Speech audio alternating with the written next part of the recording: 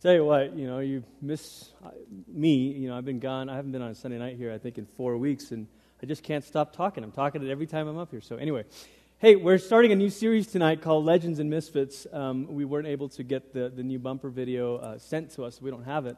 But I just wanted you to know this is a new series, not a standalone talk.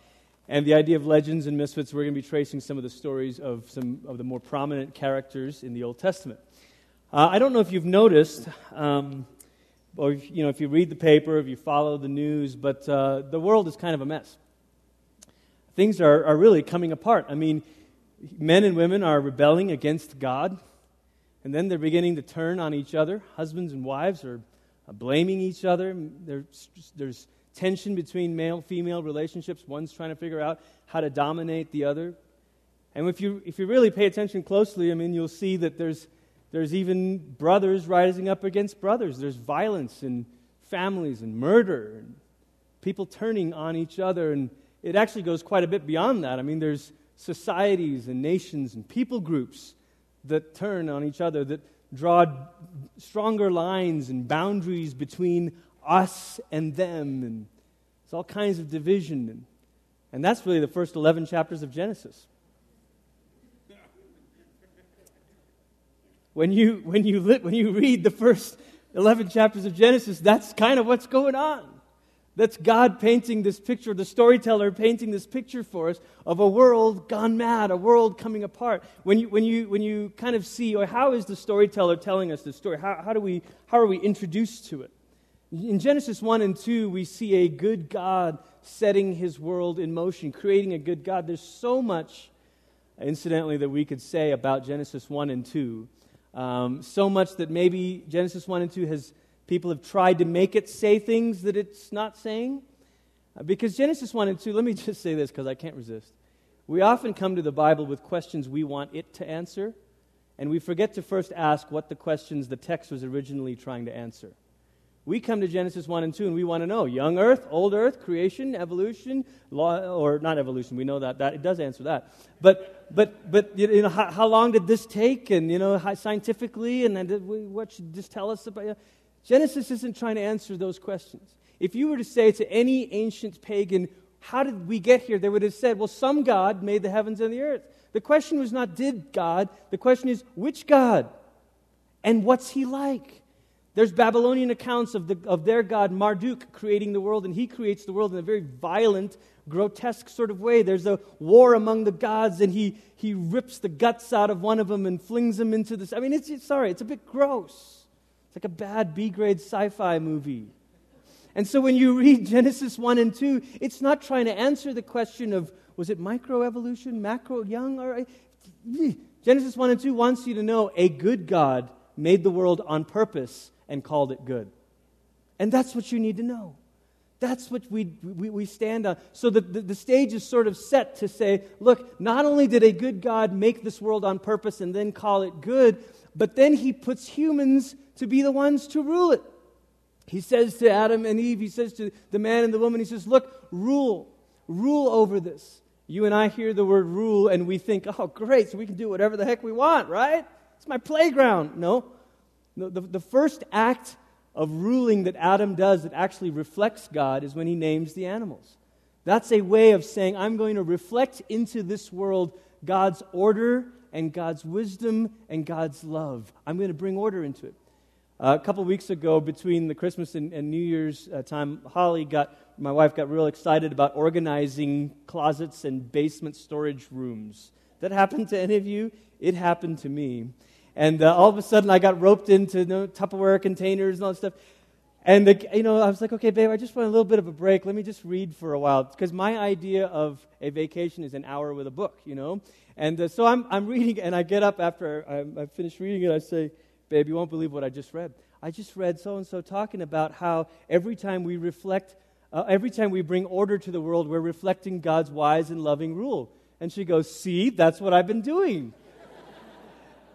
And so we had a good laugh about that. But this is what we were made to do. And then you'll notice that after Adam and Eve rebel and they say, God, no thanks, we don't want to do this, we want to do it our way, you'll see that they still keep ruling. How many of you know human beings still rule the world, quote unquote rule? Rulers affect the way things go, don't they? We could listen to story after story, especially in the southern hemisphere, in Africa and other places, where bad, wicked rulers have ruined life for lots of innocent people. Human beings do rule. But the problem is when human beings don't surrender to God's rule, and then they try to rule, guess what they bring into the world? They don't bring order. They don't bring love. What do they bring? Chaos. They bring chaos. And this is exactly what Genesis wants us to see, is to say, okay, look, God said, let us make man in our image and let them rule. And you know what? The moment they rebel, that rule becomes chaotic. Instead of forming God, the parallel between God forming the world and then human beings deforming the world is striking. That's what you see when you read Genesis 1 through 3. And the journey paces pretty quickly because in Genesis 3, the humans are rebelling. In Genesis 4, the brothers are murdering each other. In Genesis 11, there's a whole lot of other stuff that goes on between there, but for the sake of your children, I won't mention it. And then but this in the Bible. And then Genesis 11 is this place where societies get fractured and split up because they've tried to rise up to the heavens apart from God. And all of this really is the Genesis storyteller setting the table for us. You could say that Genesis 3 through 11 is the story of God's good world coming apart. If you were kind of wanting a little more sequence to this, you could say Genesis 1 and 2 is the story of God's good world coming to be. And then 3 through 11 is God's good world coming apart. The story of the person, the character we're looking at tonight, his story begins in Genesis 12. And what I want to say to you is that's not an accident. The person who's telling these stories, as these stories have been passed down from fathers to sons and daughters on to their children's children, the stories that are being passed down are not being passed down in a haphazard way. There's a narrative they're working with.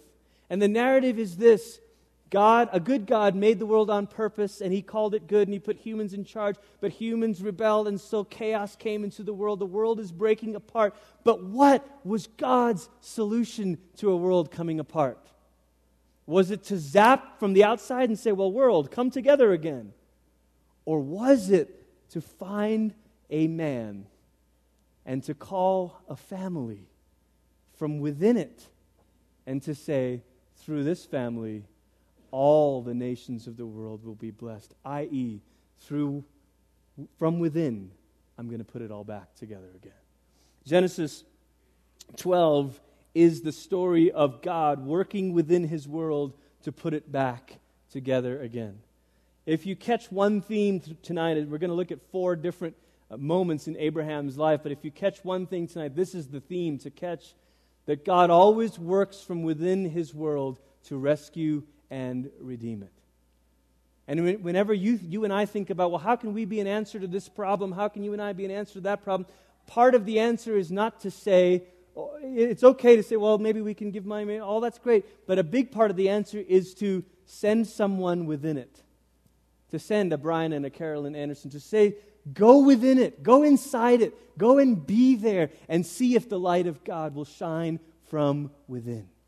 God's plan is not a message in the sky. It's not a chorus of angels singing a special song with the sound of heaven. God's answer is to call a family from within it. And as we'll see, a family that's not got it all together.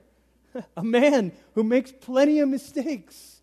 But nevertheless, a family from within. Now, some of you are thinking, now wait a minute, Glenn. How can you say that choosing Abraham was God's plan to put the world together again? Because I don't know if you noticed this, Glenn, but Abraham and his descendants, i.e. Israel, they don't do such a good job. They fail, and doesn't God sort of have to bring in Jesus? And I would guess many of you look at the Bible this way, that the Old Testament is really kind of a sideshow, warm-up. It's the opening act, and you're just sort of waiting for the band you came to hear. You know, you ever been to like a Christian music festival and you're at the main stage and you're waiting, when is, whoever, DC Talk back in the day, when is DC Talk going to take the stage, and there's someone else is sort of a local youth group band is doing something on the side stage, and you're like, yeah, whatever. When is like DC Talk coming up with the Jesus freak stuff, you know? And that's how some of you view the Bible, is the Old Testament is like sideshow, side stage, Abraham, Israel, whatever. It's kind of weird, kind of graphic, really, you know, and whatever. Let's just get to Jesus, would you? And what I want you to see is that the Old Testament, or the story of Abraham, is not a side stage act. It's Act 1 of God's story. Technically, I guess we could say it's Act 3. Act 1 is creation, Act 2 is fall. Okay, Act 3, Abraham. But it's a drama that is beginning to unfold. Don't leave at intermission. Don't just say, I'll come in and catch the second half. You ever tried to join in on a show that, you know, like it's in season 3, or I never watched Lost or 24 or whatever, but I heard that if you don't start with season 1, you'll be lost. You know, like this is kind of like that. You want to jump in with Jesus, you've actually got to back it up and say, wait a minute, this begins God's salvation plan. You say the word salvation, it begins with Abraham. Because Jesus, there's a reason Matthew, when he gives Jesus' genealogy, who does he trace Jesus back to? Abraham. He's trying to say there was a promise that God made with a man named Abraham, and God said, I'm going to use you, and through you all nations are going to be blessed. God, my friends, does not forget his promise. He said he was going to use Abraham's family. Guess what? He did. It's Jesus. We spent a lot of time during Advent highlighting this. Jesus is the one. But see, through Jesus, we all join the story. The promise to Abraham was, look, in Genesis 12, I'll bless you so that through you all the nations will be blessed. Right from the beginning, was the plan to be just for Israel? No. Right from the beginning, the plan was that through Israel, Gentiles would come in. Well, how was that going to happen? These guys were unfaithful, so we could do a whole sermon on that. But Jesus comes in, and because Jesus comes from the seed of Abraham, he's the culmination of that story, and then says, hey, good news, because I'm Act 4, I've culminated the story up to this point. Guess who gets to be in Act 5? All of you and me. All of us. Jews and Gentiles. Paul goes on and on and on about Jews and Gentiles together. We're one people, one family, no more us and them. If you're in Jesus, you're in this story. So tonight, when we talk through the story of Abraham, I don't want you to hear it like you used to hear it in Sunday school maybe, which is, oh, that's a cute little Bible story that's got some little principles for my life. The Bible is not a book of principles for your life. Okay? This is not like the manual you pull out when you're trying to figure out what to do when the brake light goes out in your car. Right? This is a beautiful story that we have been invited into. So the story of Abraham is actually your family story. Want to hear about great-great-great-great-great-great-grandpa? Father Abraham. Okay, you get it. So that's what this is. All right. Turn with me, if you will, to Genesis 12, verse 1 through 4. We'll start there. I probably will be talking really fast tonight, so just buckle up. The Lord said to Abram, leave your land, your family, and your father's household for the land that I will show you. I will make you a great nation and will bless you, and I will make your name respected, and you will be a blessing. And I will bless those who bless you, and those who curse you I will curse, and all the families of the earth, there it is, will be blessed because of you. Abraham left just as the Lord told him, and Lot went with him, and now Abram left, and now Abram was 75 years old when he left Haran. Hebrews 11, verse 8 through 10, we heard it in our New Testament reading, but here it is again. By faith, Abraham obeyed when he was called to go out to a place that he was going to receive as an inheritance, and he went out without knowing where he was going. By faith, he lived in the land he had been promised as a stranger, and he lived in tents. The point is, he was always ready to move.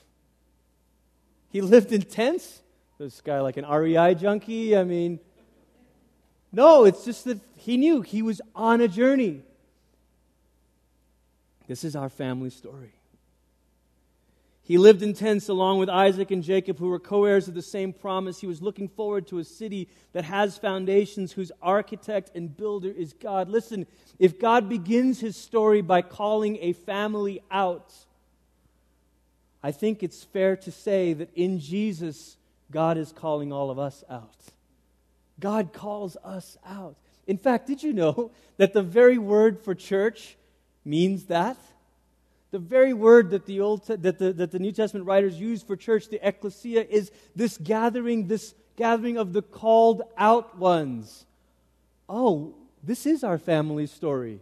We're just like Abraham. We have been called out of our father's land, so to speak, whatever that means. That means all other loyalties and ties are not just secondary. They really are kind of irrelevant when you compare them to your allegiance now to Christ. You're in with Christ. And so God calls us out. 1 Peter 2:9 says this, you are a royal priesthood, a chosen generation, the one who's called out of darkness. This means so much for us. And we could talk on and on about it, but one of the things I want you to see is this. God meets you right where you are in your mess and calls you out from there. Some of you feel like, well, I don't know how I can join God's story because you just don't know the mess I'm in right now. It's true, I probably don't. Some of you I might, but most of you I don't. And I've got my own junk. But the good news of the gospel is that in Jesus, God is calling us in our mess and saying, I see you, I see where you are, and I want to meet you where you are and then move you on to a new place. Incidentally, this is why you'll read many stories in the Old Testament. If you carry on in Genesis and read the rest of Abraham's story, you'll find him doing things that you're going to say, hey, wait a minute, I didn't think Christians could do that. You're right. But this is just it. You're going to see things in the Old Testament that are not yet what the people of God should be, but God's taking them on a gradual journey. Some people say, well, hey, how come there's multiple wives and there's kids and there's sort of this weird thing of how to perpetuate the... Hey, it's in the Bible. This is the problem you run into when you treat the Bible like an answer book or a handbook. It's not a book of principles. It's a huge, massive story of God meeting a family where he was and slowly nudging them beyond it, saying, okay, hey, let's start here. Don't eat things that have blood in it. Why? Just don't, okay? And when you go to the bathroom, like, do that outside of where you dig your wells. Why? Just don't. Oh, okay, you know. And obviously there's more obvious examples. You get to Jesus, and Jesus is the full revelation of what God is really like. But here's God meeting Abraham where he is and slowly nudging him out. But Abraham wasn't always perfect. You know, sometimes people like to say that the God of the Old Testament is a God of legalism. And I often want to say to them, did God call Abraham after he gave them the 10 Commandments or before? Which one? Before. Oh, yeah, Abraham first, then Moses. So there was no 10 Commandments when God called Abraham. Nope. So then why did God call Abraham? I don't know. Why did he call you? We call that grace. Are you telling me that the faith in the Old Testament is a religion of grace? You bet it is, because it's the same God. It's the same God. And this God that calls Abraham calls you and me out of our mess and says, do you believe this? Will you take the risk to step out of this? But God, no, you don't understand. Holly and I a few weeks ago took a couple nights to just sort of journal a bit for ourselves and for our kids and for the new year. And we were discussing some different decisions that may come up this year. And we were, she was saying, like, I just wish we had more clarity on this, And I said, I feel like when I'm listening to you talk about this, you have clarity about this. Maybe we don't need to pray for more clarity. Maybe we need to pray for more courage. God's calling us out beyond this. So I don't know if I can do that. And some of you are saying, well, God, maybe I just need more clarity. Maybe you need more courage. But you know what? Your great-great-great-great-great-grandfather was Abraham. He left. You can leave too. But Abraham wasn't perfect. In Genesis 16, 1 through 2, You all know that there's this whole thing about God saying Abraham's going to have many descendants, and he promises him a son. He says, how can I do it? I'm old. And then he goes and tells Sarah, and she laughs and says, not with me, you're not. And so they take the servant Hagar, and then Sarai, Abram's wife, had not been able to have children. And since she had an Egyptian servant named Hagar, Sarai said to Abram, the Lord has kept me from giving birth, so go to my servant. Maybe she will provide me with children. Now it sounds funny to us. It wasn't as much of a stretch for them. They could see it as out of the same household. And Abram did just as Sarai said. So it's easy to sort of poke fun at Abraham and say, well, that was crazy. It's really not all that crazy for them. It would have been a way of saying, look, it's out of the same household. But God doesn't bless the line of Ishmael with the fulfillment that he had promised. He says, no, I really meant you and Sarah. And the point is this, that sometimes in our zeal to follow God, we make mistakes. Now, that may not be true for you, I'm sure, but I could recount mine. I could think of the time where I've said, okay, Lord, maybe I don't need more clarity, maybe I need more courage. Okay, well, let's go. And then you run into a brick wall, and you think, okay, that's not working. Well, God, maybe it's this, doggone it, and you push your way forward. And the message here is, even when Abraham makes these mistakes, God is patient, and God can redeem it. God is patient and can redeem our missteps, because that's going to happen. Half the time we don't want to leave the land and follow and say yes to Jesus, because, well, God, what if I mess up? This is your family story. Your father Abraham messed up too. Imagine being a Jew who thinks of Abraham as a legend, and then to be hearing these stories and saying, wait, what? He did what? Are you serious?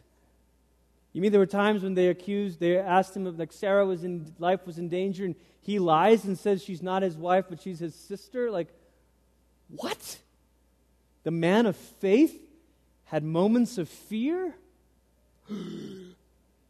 This is your father, Abraham. But your God is very good at redeeming our missteps. He's patient. As we go on in the story in Genesis 18, this is a beautiful moment where Abraham, he's on his journey and he begins to pray for the cities in his land.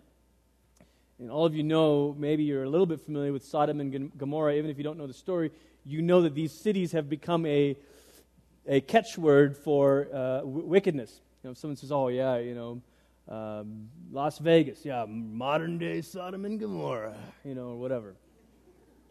Maybe... I don't use that, but anyway, okay. Genesis 18, 20 to 24, and then verse 32. And then the Lord said, the cries of injustice from Sodom and Gomorrah are countless, and their sin is very serious. I will go down to examine the cries of injustice that have reached me. Have they really done all this? If not, I want to know.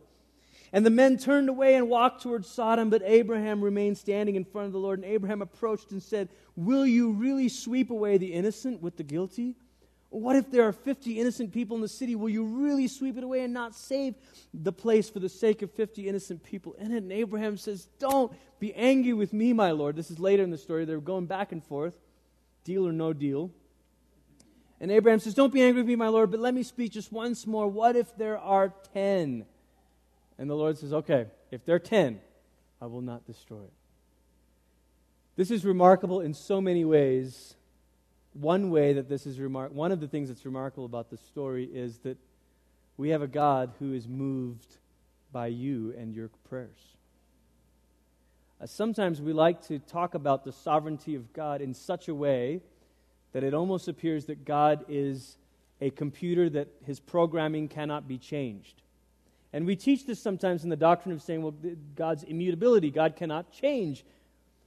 God cannot change in his essence. But God is moved all the time by you and me. All the time. In fact, if you have ever read some bits of Greek mythology or comparisons of different pagan accounts of their gods and things like that, what you see the direction going is what the gods do in the Greek pantheon. What the gods do up here is what affects what happens down here. So if the gods are fighting or crying, it rains or whatever. The remarkable thing about the stories the Hebrews told is that what we do down here affects the God up there. Now that's beautiful. That's really different. This is one of the many reasons why we say these people that wrote down these stories and told these stories were really different. Yeah, they were. Where did they come up with this stuff? Maybe it really happened. Oh. And it's a bit of an encouragement to you and I when we pray that God, in a real relationship, do any of you like to be in a conversation with another person where all you feel like the whole lunch or the whole coffee was them trying to persuade you on something? No, right? It's probably the reason you don't open the door when like someone's trying to sell you something, or you're like, yeah, I just okay. Nobody wants, that's not what we call a relationship when one person says, I will not let you move me, I just want to move you. But the God in the Bible says, I want you to become like me, no doubt about it. I want you to submit to me, no doubt about it. But I want you to know that when you pray and cry and protest, it moves me. I hear you. I'm listening. It hurts. The God in the Old Testament stories is a God that gets sad. Yes, there's a Gilgamesh account of a flood, but there's no account of that God being sad to do it. But in the Genesis God, that God doesn't want to do this. He's reluctant. He is, as Moses would say later, slow to anger, but abounding in compassion. And so Abraham realizes that God hears our prayers on behalf of others. One of the things Pastor Brady said this morning that I thought was really great is it's very difficult to stay angry at someone that you're praying for regularly. You know? So yeah, that's really true. What would you and I have been like in Sodom and Gomorrah, you know? I curse this city. Yeah, God, do it. You want to destroy it? Tell me when. Can I be involved? And there are little things that pop up in us. You know, you see a mom driving with a cigarette in her hand and two kids in the back seat, and instantly you think, oh my gosh, I just can't believe this. Why not stop and say, God, would you have mercy? Can we find a way to show compassion to the ones who... Because the response towards the sinful city is not to say, yeah, they're sinful. Of course they're sinful. They're outside of the community of God right now. You don't hate the world for being the world. That's what the world is. What you do is you pray for the world like Abraham does. He says, God, would you be merciful? I know you are. Could you help us find a way to spare this? Christians in a city ought to be good news for that city. The church in Colorado Springs ought to be good news for the people of Colorado Springs. Not bad news. Not the people that are saying, yeah, God, judge them. Yeah, God, Sodom and Gomorrah, that's what they are. We ought to be the ones that are saying, God, wait. How can we? Let them see love and compassion and mercy. And this is what Abraham does. The most famous story of Abraham, no doubt, is the story of Abraham and Isaac. In Genesis 22, it begins the story by saying, after these events, God tested Abraham and said to him, Abraham. And Abraham answered, I'm here. And God said, take your son, your only son, whom you love. This, by the way, is the first time in the Bible that a human relationship is described with love between it. Not to say that it wasn't there before, but God's emphasizing it. Go to the land of Moriah, offer him up as an entirely burned offering there on one of the mountains I will show you. Most of the time, you and I hear this story, and the thing we just can't get over is, how could this God do this? Why would this God, what kind of a God? Sometimes you'll talk to a person that says, you know what, I'll tell you why I don't believe in your God, because your God thinks it's cool to ask people to kill their sons or daughters. There's no way I believe in that God. Can I tell you something? The rabbinic tradition of Abraham's family was that his father was an idol maker. Many, many pagan gods asked for child sacrifices. It's horrific. I suggest to you that what Yahweh is doing is meeting Abraham where he is. There's only one way Abraham knows to show devotion to a God. That's to be willing to offer up your son. And so Yahweh speaks to Abraham in a way that he would understand. Says, look, would you give me your son? And Abraham hears, he wants to know how committed I am. All right, I'll do it. And then he gets to the top of the mountain and Yahweh says, no.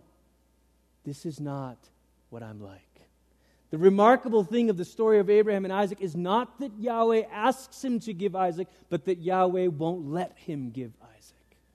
That's the twist in the story. That's the surprise ending that M. Night Shyamalan couldn't draw up. That's the moment where you're like, what? He doesn't kill him? How could it be? Because God is revealing himself to Abraham and he's saying, all right, let's start here. You understand this very violent expression of devotion, and I'm telling you, I'm not like that. But it goes beyond this. Because obviously the ram in the thicket is a shadow of Christ. When Abraham says, the boy and I are going up to the mountain to worship, that's the first time the word is translated worship in our Bible. That's the first time that shows up in our English Bibles. And so many a sermon has been preached about how worship is about being, sacrificing even your son, or giving your most and all this. Listen, do you know the point? If the point of the story is not that God asks for Isaac, but that God provides the sacrifice, then isn't it true that the worship God wants from you is not about your sacrifice, but about the one He gave? So it's not about coming to worship and say, well, what am I going to sacrifice for God? Maybe I can sacrifice. Look. That's all fine as a response, but it doesn't begin there. Worship is defined by God saying, I've provided the sacrifice. Actually, I am the sacrifice. Abraham sees the goodness of this God because he realizes this is nothing like what I've ever known. There are still gods today who ask people to sacrifice their children on their altar. It's the gods of money, ambition, success, you name it. There's lots of gods that ask you to lay your children down on the altar to worship them. But our God does not. I think you can chew on that as parents and thinking about what it means to serve God. But the thing to really see here is that God reveals His goodness by providing the sacrifice. Just as He did for Abraham, He does with us. Let's close. I'm sorry for being 4 minutes over tonight, but here's how I want us to close as we pray tonight. It's often been said, well, hey, this story is not about you. Well, that's true. The story in the Bible is not, first of all, about you. It's about God. It's about God acting within His world to redeem it. But here's the thing. While the story is not about you, the story includes you. This God invites you into it. This God invites you to join it. Take your place on the stage, paging John, paging Sally. Take your place on the stage. This is your scene. What? No, I know I'm not in this play. Yes, you are. No, I thought the pastors were in it. No, you're in it. Paging Greg, paging Bob. Wait, what? This is your scene. You join the Abraham story. You join it because of Jesus. You say, well, God, Glenn, I'm not perfect. Neither was Abraham. The Bible doesn't hide the flaws of the people from us. Do you ever think, why isn't the story of Abraham told like a true legend story? Why couldn't he have been like the sort of the Paul Bunyan of the Old Testament, like just legendary? Because it's not the point. The point is God habitually chooses people who are fearful and scared, and make mistakes, and second guess. That's just the kind of person He chooses.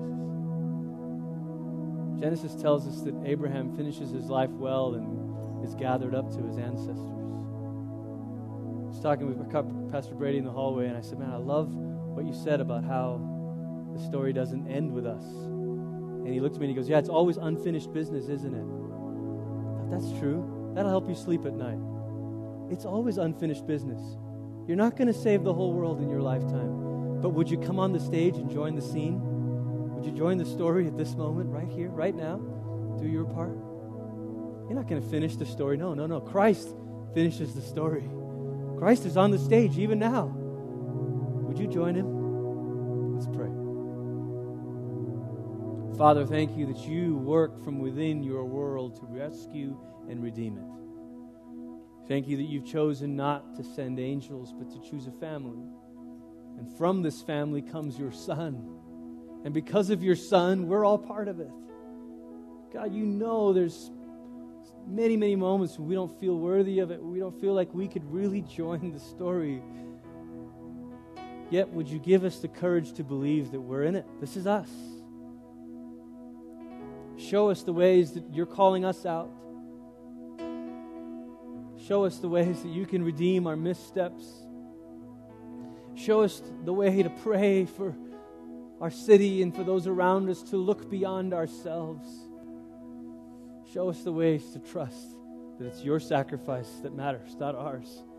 In the end, it's not all the weekends we gave up or all the nights we stayed up praying. In the end, it's Jesus. It's Jesus that shows your goodness. So we glorify Jesus tonight.